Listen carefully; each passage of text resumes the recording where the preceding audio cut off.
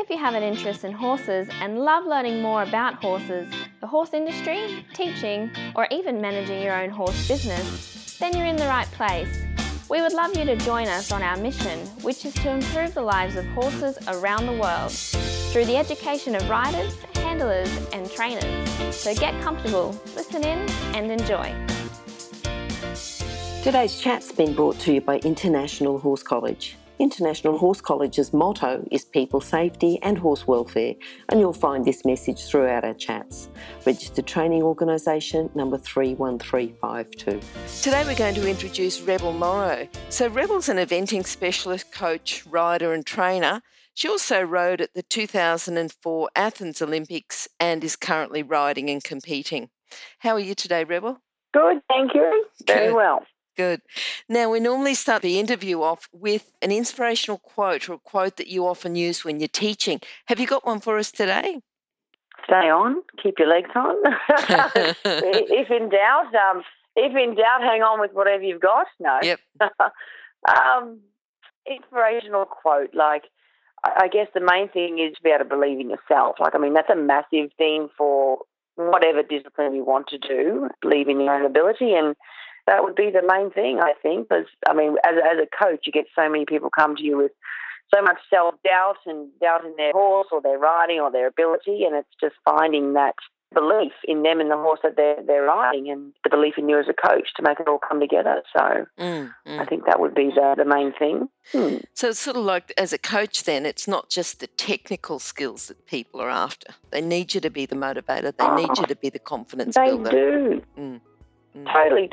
There's plenty of people that can instruct other people, but then the next step is becoming this coach, the person that they need you for their confidence, for their guidance, that's that next step, and obviously we teach a lot of people. I go to clinics and around, Australia teaching. You can't be a coach to all those people. You can instruct them on the day because you might only see them once or twice a year, but it's more your weekly people that you become a mentor to. I'm saying this because I'm aware that I'm a mentor to a lot of my clients because, I have mentors. I have the guys that I coach. I look for the guy that coached me. I look for them for my guidance in my next step with this horse or where I'm going with my business. And I do love that about my job, that when you go to that next step with someone you're teaching, you become that coach to them, it makes you feel really good. Yeah. I think that's, people that don't have horses don't understand it's the lifestyle and the quality of life that people want. It's not to do with necessarily the work, the money, anything else. It's the whole lifestyle thing. Yeah. Definitely not to do with the money. It's definitely not to do with the money side of it. But it is the whole lifestyle, I don't ever feel, parents obviously back me in what I do, but, they just see how much time, effort and money and, I guess, the life that I have. But what I do is it's a whole 24 hours, in a day is revolved around the horses. But that's what I want to do. All my thoughts and effort goes into it, and the people that I know, through horses, it's an amazing family. That's where the whole, have such a larger family because of the horse community. It's very unique thing to be a part of. All right. Now I want you to think back of how you first started with horses, what your first memories were. First memories, well, I've always had horses in the family. Both my grandparents trained race horses, and Mum got into performance riding with the Appaloosas. So we've always had horses around because she was a professional herself. And it wasn't till, and we rode the Appaloosas until, I think maybe till I was 11, and then we moved into eventing with the Appaloosas around that time between when I was 9 and 11, and we met Simon Cale, and he got us into the sport of eventing and never looked back since then. So it's always had horses, and I because both my grandparents were racehorse trainers, I had visions of becoming a jockey, but I grew too tall, too heavy, all that sort of business. And then, literally meeting Simon and then moving into eventing, I never looked back from then of what I wanted to do anyway for the rest of my life. Okay. All right. What do you think then the core skills are to have a career with horses? Like you've talked about the 24-hour day, but then you've also talked about the family, but to be in that family, to be a professional, to be involved with horses, what are the skills that people need? We're thinking just core skills, just skills that if someone approaches you and they're about to leave school and they're thinking about that for a career, what sort of advice would you give them? Mm-hmm. I do give them the advice of now that I'm an older person, like to definitely have more of a backing behind you. Like once you leave school, like still getting another profession, not only another profession, but something else to fall back on for money earning. Because definitely from the period that you leave school for a good maybe 10 years, it's a tough gig, breaking into then making it a profession for a life profession for you. Like, so that 10 years after you finish school is money-wise for yourself is very difficult. I definitely advise that people, like kids still do, not just want to go and groom for someone and go straight into horses. I do advise that they do look at other careers and ways of earning money while they're still riding their horses and training their horses and wanting to do that. Because like, as most of us do know, like, when you injure yourself in this sport or things like that, like it's very difficult to keep earning money, like being a professional horse rider. So, and look, when I finished school, I worked at the meatworks in Kilcoy, so I did work, so to speak, a normal job for about maybe 5 years, but that was enough for me then to get a good backing of money to then when I moved down to New South Wales and I started actually grooming for Tasha Hammond but I could finance myself because of the money I earned through another job prior to doing it.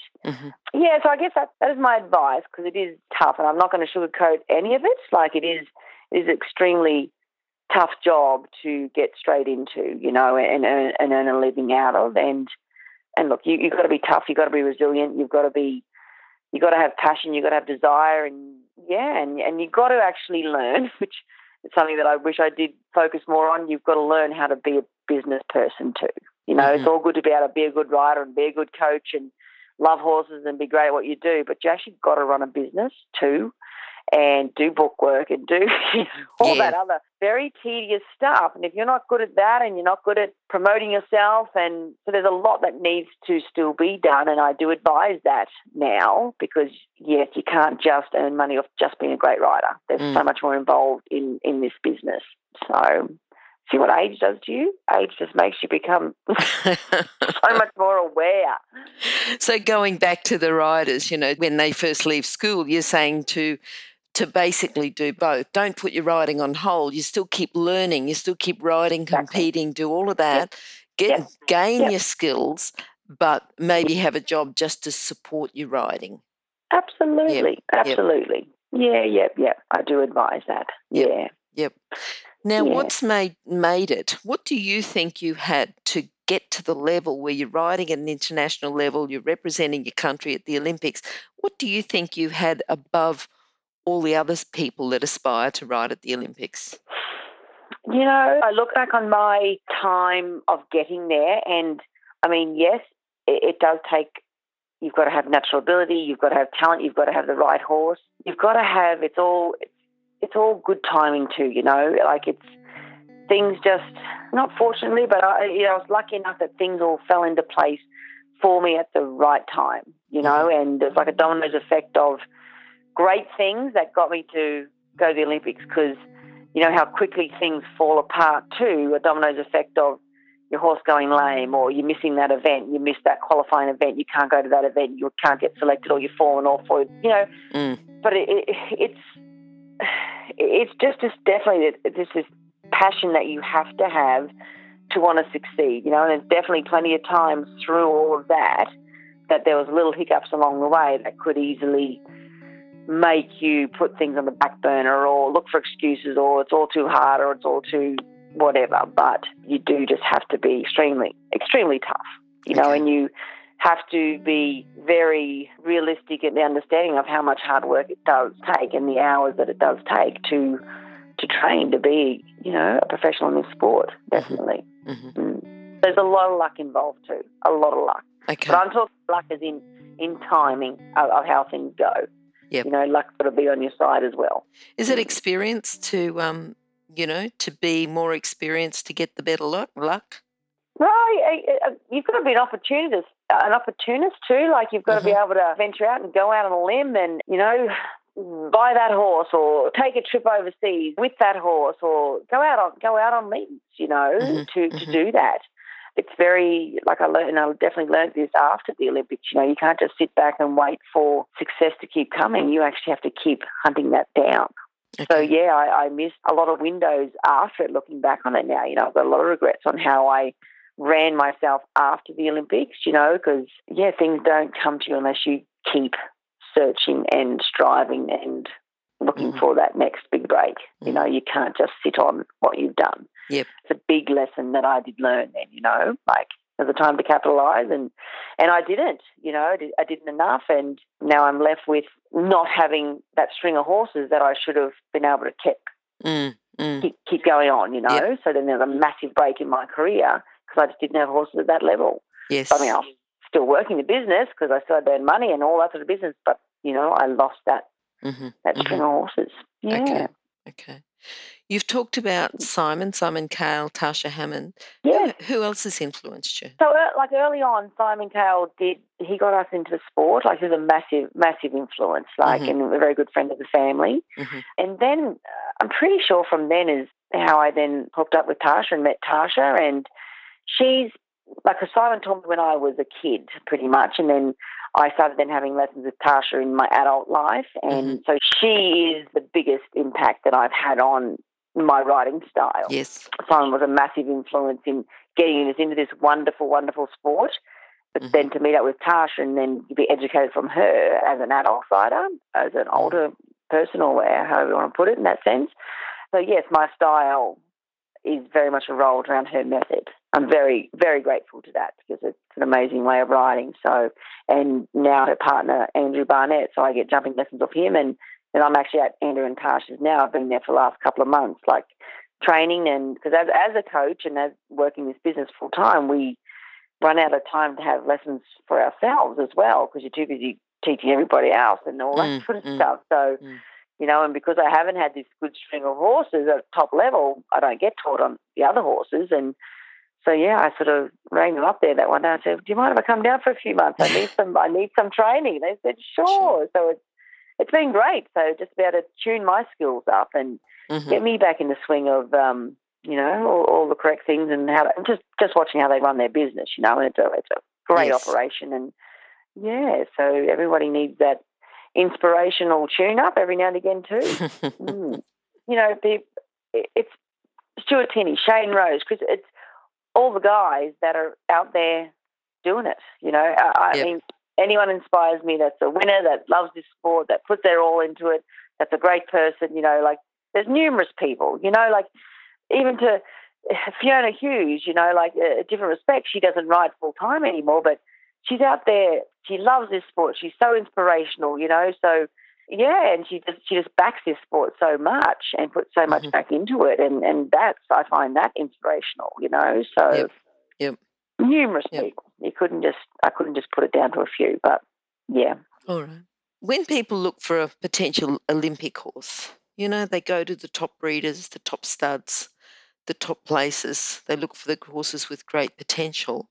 I know there's a bit of a story with when you found Groover. So do you want to talk us through that one? Yeah, well, first got to meet Groover through my dad's shoeing friend, Craig Jones. His wife was a track work jockey and she was riding Groover at the time. And he must have been going to go into one last prep and business like that and then get put out on a spell. And then they said that I could, if he doesn't come back from his spell, or when he comes back from his spell, and he doesn't race well, that they were going to get rid of him. So I got to try him before he went out in the spell, and literally when I went down to see him at the track, he was literally just a racehorse, so I didn't get much of an idea on him, but he looked pretty, obviously, and with his big blaze and all. So then when he went out on his spell, I took him and got him back into work for them, and that was my trial of him, and he was, an awesome dude right from the word go. And then a quote that I've always said, not a quote, but what I've always said is, you know, he might have only been with him about a week, and I started to jump him and just jumped so amazingly natural, you know, such a lovely, you might not remember Groove, but you know, he just had this awesome big open airy jump. Like, it was something that was quite different. And I remember saying to Mum, like, if I was ever to go to the Olympics, this would be the horse that I'd ride. Like, it was just looking back on it, it's an odd thing to say, because I'd never started on a horse that'd been in the Olympics, and I'd never been to, you know, so it was just not there to say, and how it all came about. But before he went back to them to re-race him, that's when I noticed he had discharge coming out of his nose, this red, yellowy sort of serum coming out of his nose, and he rolled a lot. He loved rolling, so I thought he must have hit his head in the blocks, like, and he, you know, sort of. And so when they took him back, they took him to the vets and scoped him, and then that's when they found ethmoid hematomas in his nasal cavity. And then they rang and said, well, this is what he's got. We're going to just send him to the knackery, because, you know, to treat this it's an extensive process, blah, blah, blah, blah. And obviously he wasn't a winning racehorse for them, so they weren't. And so I was like, well, I can't have that. So I ended up buying him $300 from them, which was sort of going rate, I guess. And so then going rate for an Olympic horse for $300. Well, going rate for a horse that they didn't need anymore anyway. So so then the process started that I would then, he had to have formalin injected into his head first. They drilled a hole into his skull and injected this formalin into it, which was supposed to start to kill off the ethmoid hematoma, because it's like a growing cancerous sort of thing, like a big blood clot, which was working. It kept it at bay, but it then sort of went pushed up and over to the other side, like it was in, I can't even remember now, sorry, but it might have been the left side first, and that's what we were treating, but then it grew up and around into the other side. So then they actually had to open his skull up. Like, and actually just the night Tasha gave me some photos, and one of them was one of poor old Groover with the staples in his head from where he had his skull opened up. Yeah. But look, and he had to have his head opened up 3 times, I think. And when it comes to about the second time to redo it, and Nick Kanagita is the surgeon. He's quite a very renowned surgeon. He treated Groover, and he said, you know, this is pretty extensive stuff. Like, is it something that you want to keep doing? He says, because I can't give you any guarantee that it's going to stop. And that's what I was literally sort of saying, do we keep going with it? Do we not? And you know, I was obviously in dire straits about the whole thing. But then he said to me, he goes, you know, a horse wouldn't have gone through what he's gone through if he's not going to be a survivor. You know, like, it's such an extensive operation, and they lose so much blood. He said he's such a tough horse. He says, let's give it one more go, you know, because he says he's literally said he's meant for great things. He's survived a lot so far with this. Yeah, so we did the operation again, and then he had no more trouble with it for the rest of his time. Like, I had to keep getting him scoped to make sure nothing was regrowing. But the good thing about it was he only sort of had to have maybe a month off after each operation, but I could still ride him because it was only in his head, you know, and he had his staples in and all that sort of stuff, and so it wasn't his legs or any injury that you had to rest him on, so I actually could keep him in light work the whole time, so he could still actually progress with his career without having these huge gaps off with the operation. So it's a massive ordeal. Like, if I was ever fronted with it again, you know, early on with a horse, you know, you wouldn't go through with it unless it was, because it's pretty full on. I mean, it would easily have cost me about $15,000 with all the operations. Easily, wow. You know, like, it was quite extensive, but... Lucky for that job at the Meatworks, hey? Well, there you go. Lucky for that. Because that was literally when I was still grooming for Tasha when I had Groover, you know, when all that was still early days. So literally, I think I sold my car too at the time, you know, all that sort of stuff to pay for that. And that's what you do. Like, that's just all part and parcel of it, you know. And no regrets of any of it, and no regrets in any way. Like, what I gained out of having him, you know. What's your proudest moment then? Look, I mean, going to the Olympics is definitely, you know, the proudest moment. Definitely was. Like, just everything associated. I thought you'd say that, but, you know, I just had to ask.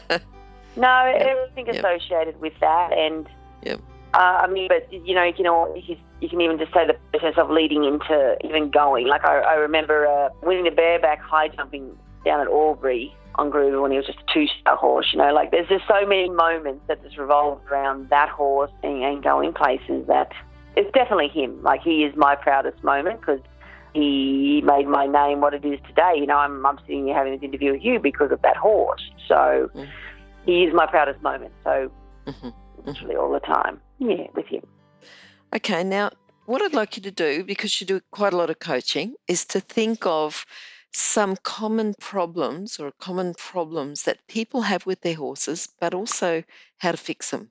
You know, because people listening are there's a lot of people that might have those problems or that problem, but they also want to know how to fix the problem, what to look at, you know, what they need to do to help fix the problem.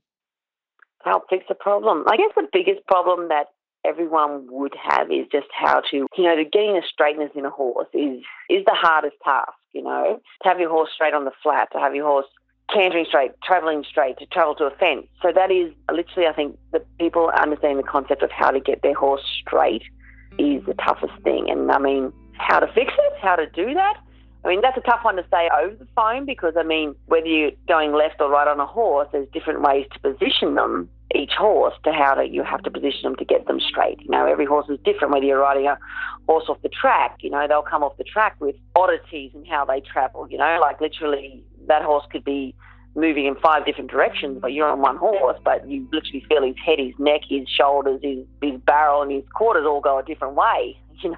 So to straighten all that up does take, you know, this different adjustment. And then, you know, a horse can be crooked just because the rider holds the left rein more than the right, or they drop their right shoulder, or, you know, just things like that can make that horse be uneven and not straight. So how to fix it, I mean, that is tough. There's just so many different elements in it, but working on how to actually ride your straight, it's very, very easy to ride a horse crooked, to ride a horse sideways and all that. It's very easy. But to ride a horse straight, that is the key. That is the key to a lot of problems. Like just even for people to travel to a fence, like, and a lot of people worry about jumping, you know, getting this right spot, getting the correct takeoff distance. To have your horse straight coming into a fence, it doesn't matter whether the distance is, you know, a deep distance, a far away distance. But if the horse is straight, the horse will always, not always mentions that, but the horse will definitely be able to sort the distance and jump better and that. But if they're crooked, they'll go sideways, they'll drift, they'll twist, and the landing will be awkward, then the departure will be awkward, then the new approach to the next fence. So straightness is one of the biggest things, you know, that's the key to getting that one sorted, yeah. Okay, so we've got the straightness as the problem. Sounds like the identifying why the horse is crooked needs to be identified before you go about fixing it. Yep. Yeah, that's right. And I mean, look, you know, it doesn't take a coach that long to work out where the crookedness is coming from.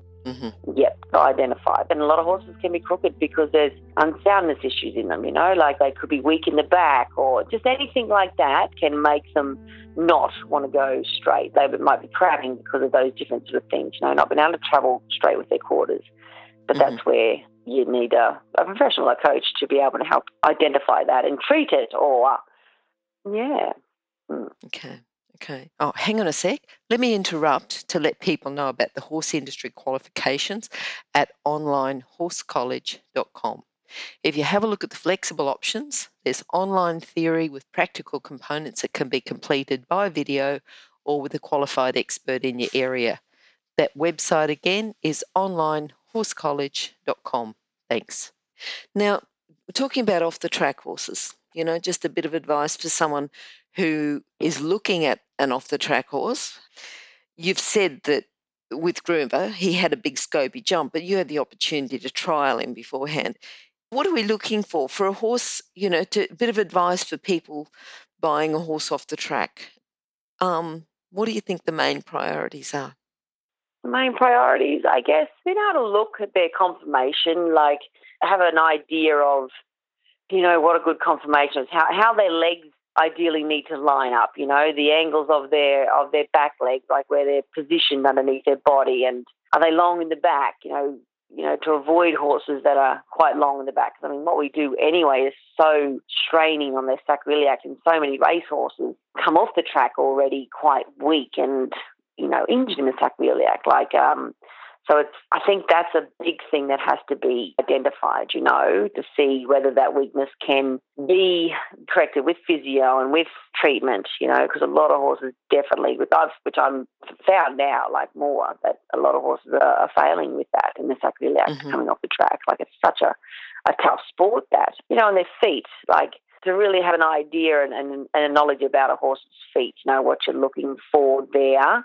Because, so many problems. 99% of the problems definitely come from the feet and work up. So just having those sort of things, a bit of knowledge about that when you go to look at the horse. You can even do your own little assessment when you're there of a flexion test, and then trotting them up off that, and standing in front of them, having someone trot it towards you, seeing how their front feet land, if they're paddling. And you can definitely do your own little assessment. But walking the horse out, seeing its quality of its walk, like if the horse has got a lovely long stride, like a lovely overtrack in the walk, that's a good sign, But yeah, people need to really do a good assessment of them because there's so many horses that are coming off the track now that are quite hindered from their racing days, definitely. Okay. Just thinking about the horses that you've got in work. Have you got horses down where you are now at Tasha's place? Yes, I do. Yes. Yeah. How many horses do you have in work? I've only got 2 down with because last time I was down I had 6, but I've sold of them, so I've just got 2 other horses of other people's that are with me now just to finish off these last couple of events. Okay. But yes, I'm working with Andrew and running some of Andrew's horses and things like that. So, but I've only just got 2 down with me at the moment, which is great. Okay. So just when you're riding horses for other people, what sort of, if you can explain a bit about the responsibilities, communication with the owners, just a bit about, because if people dream about it, people dream about someone else picking up the bill. That's the dream of a rider that wants to be professional. I've got all these expenses. Right. It's so expensive competing horses. I just want to have sponsors and I just want someone paying all the bills. So what can you say about the responsibilities that you've got to have before you can get owners, before you can get people paying you to ride their horses, and then once you've got those horses, what sort of ongoing communication you need to have with the owners of the horse? Every owner's are different. Like some owners want or need to be kept up to date weekly. Some owners, and this is knowing your owners of what you need to give back to them, and some are happy just for an update every, after the competition, or a rough update of when you're going to this competition, or some of them don't even.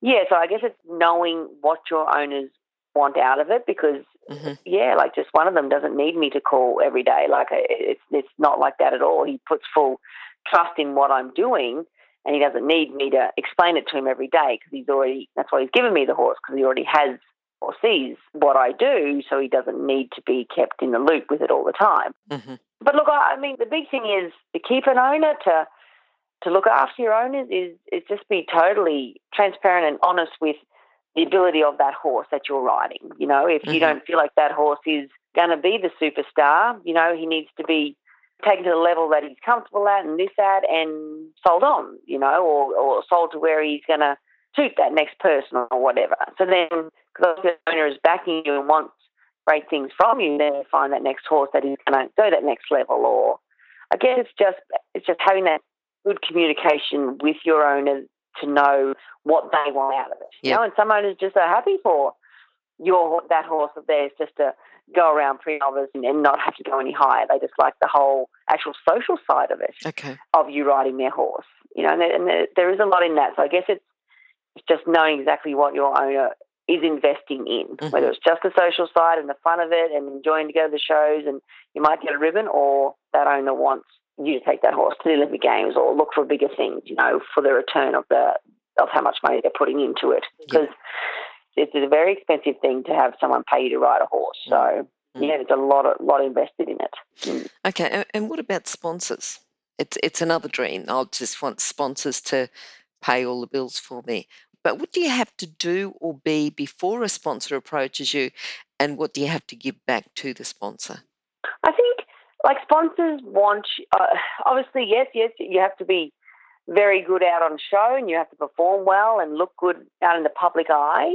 But the couple of Rose Hip Vital that have just come on board in the last few months, they contacted me just out of me being not a nice person in public. That's how I put it across. But they liked my public appearance, you know. They like how I am when I'm at competitions, you know, how people are attracted to you and want to talk to you.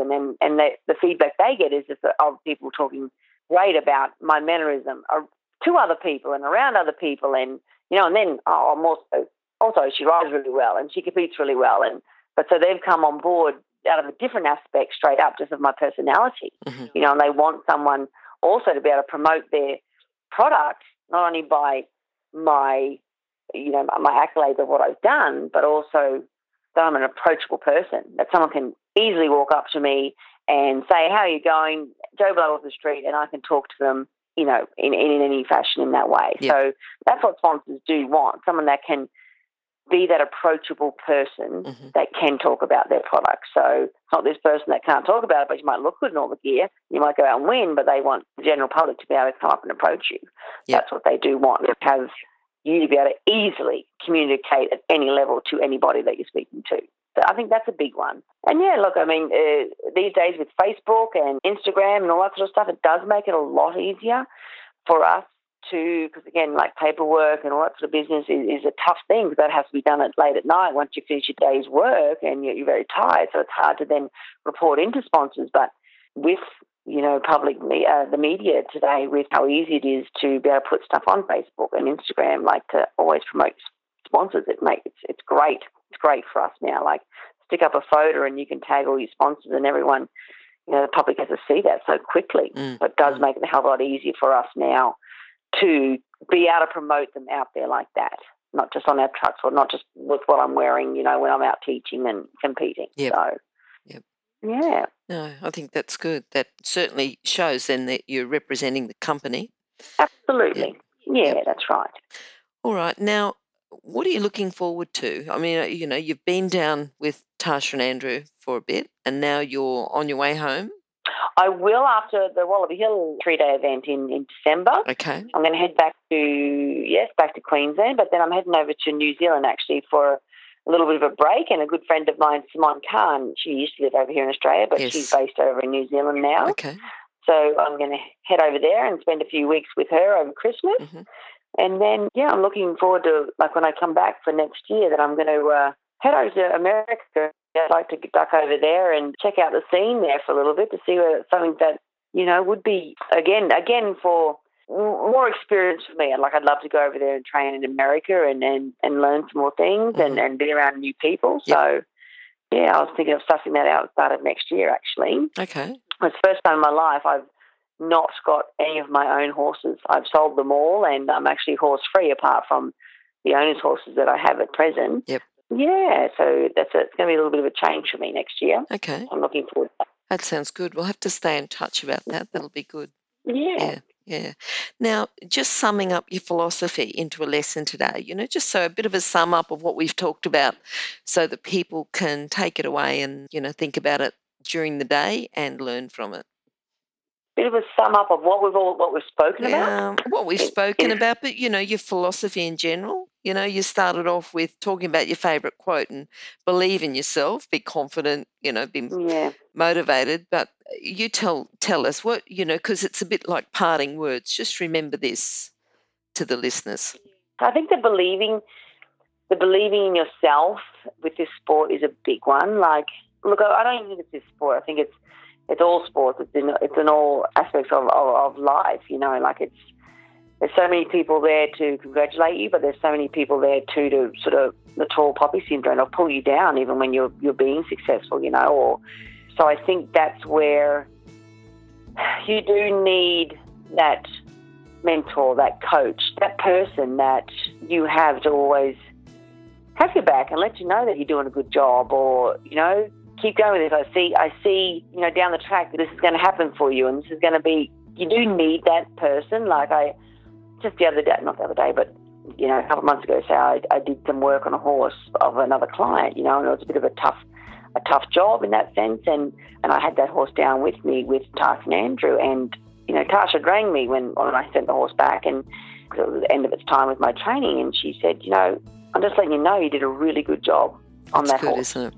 You know, and it was nice to hear that because, you know, I let my students know, or, you know, that you're doing a really good job on that horse. You know, and people, and I'm not saying it to make them feel good generally, just to make them feel good. I'm letting them know they've done a really good job on it. You've done a great job in your, you know, just, and people do need to hear that. Like, and when Tasha specifically rang me and said, I just want to let you know you've done a great job on that horse. You've really, you know, I was like, I'm 40 years old, and I went, thank you.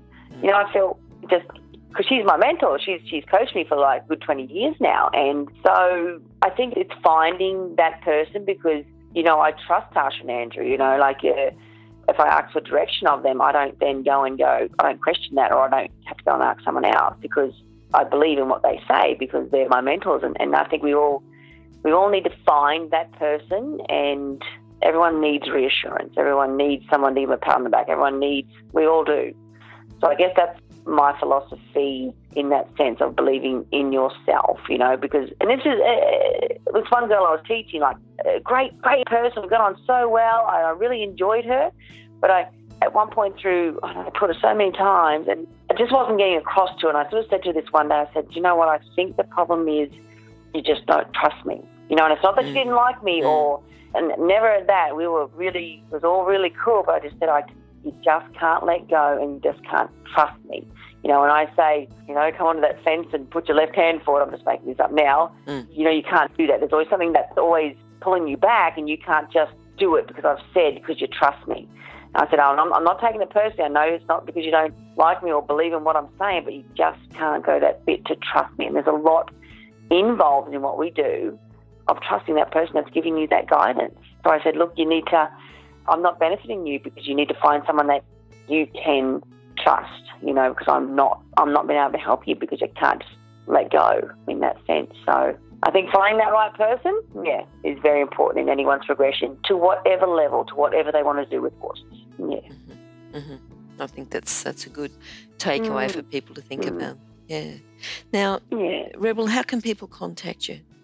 I guess, over Facebook's easy, on my athletes page, my email address, my phone number's out there pretty much, you know, it's pretty easy to track down, so I'm pretty easy to contact. Okay. Not that many rebels around, not that many rebels. Those contact details will be on horsechats.com/Rebel Morrow as well. Yep. All right, been great talking to you today. Hopefully we'll talk to you again sometime, and, you know, certainly in, you know, when you're in New Zealand and the US, with the wonders of the internet, we can still catch up.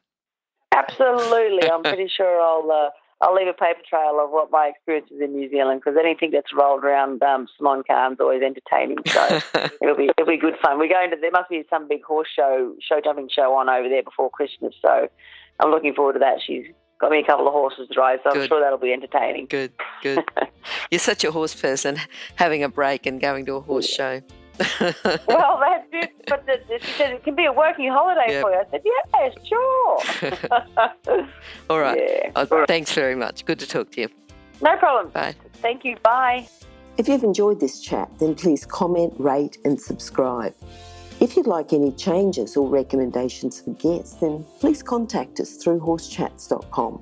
And while you're online, have a look at the government-accredited courses at internationalhorsecollege.com. Registered Training Organisation 31352. Remember that our comments and instructions are general in nature and do not take into consideration your individual horses or your individual ability and circumstances. If you enjoyed this podcast, then please leave your comment below.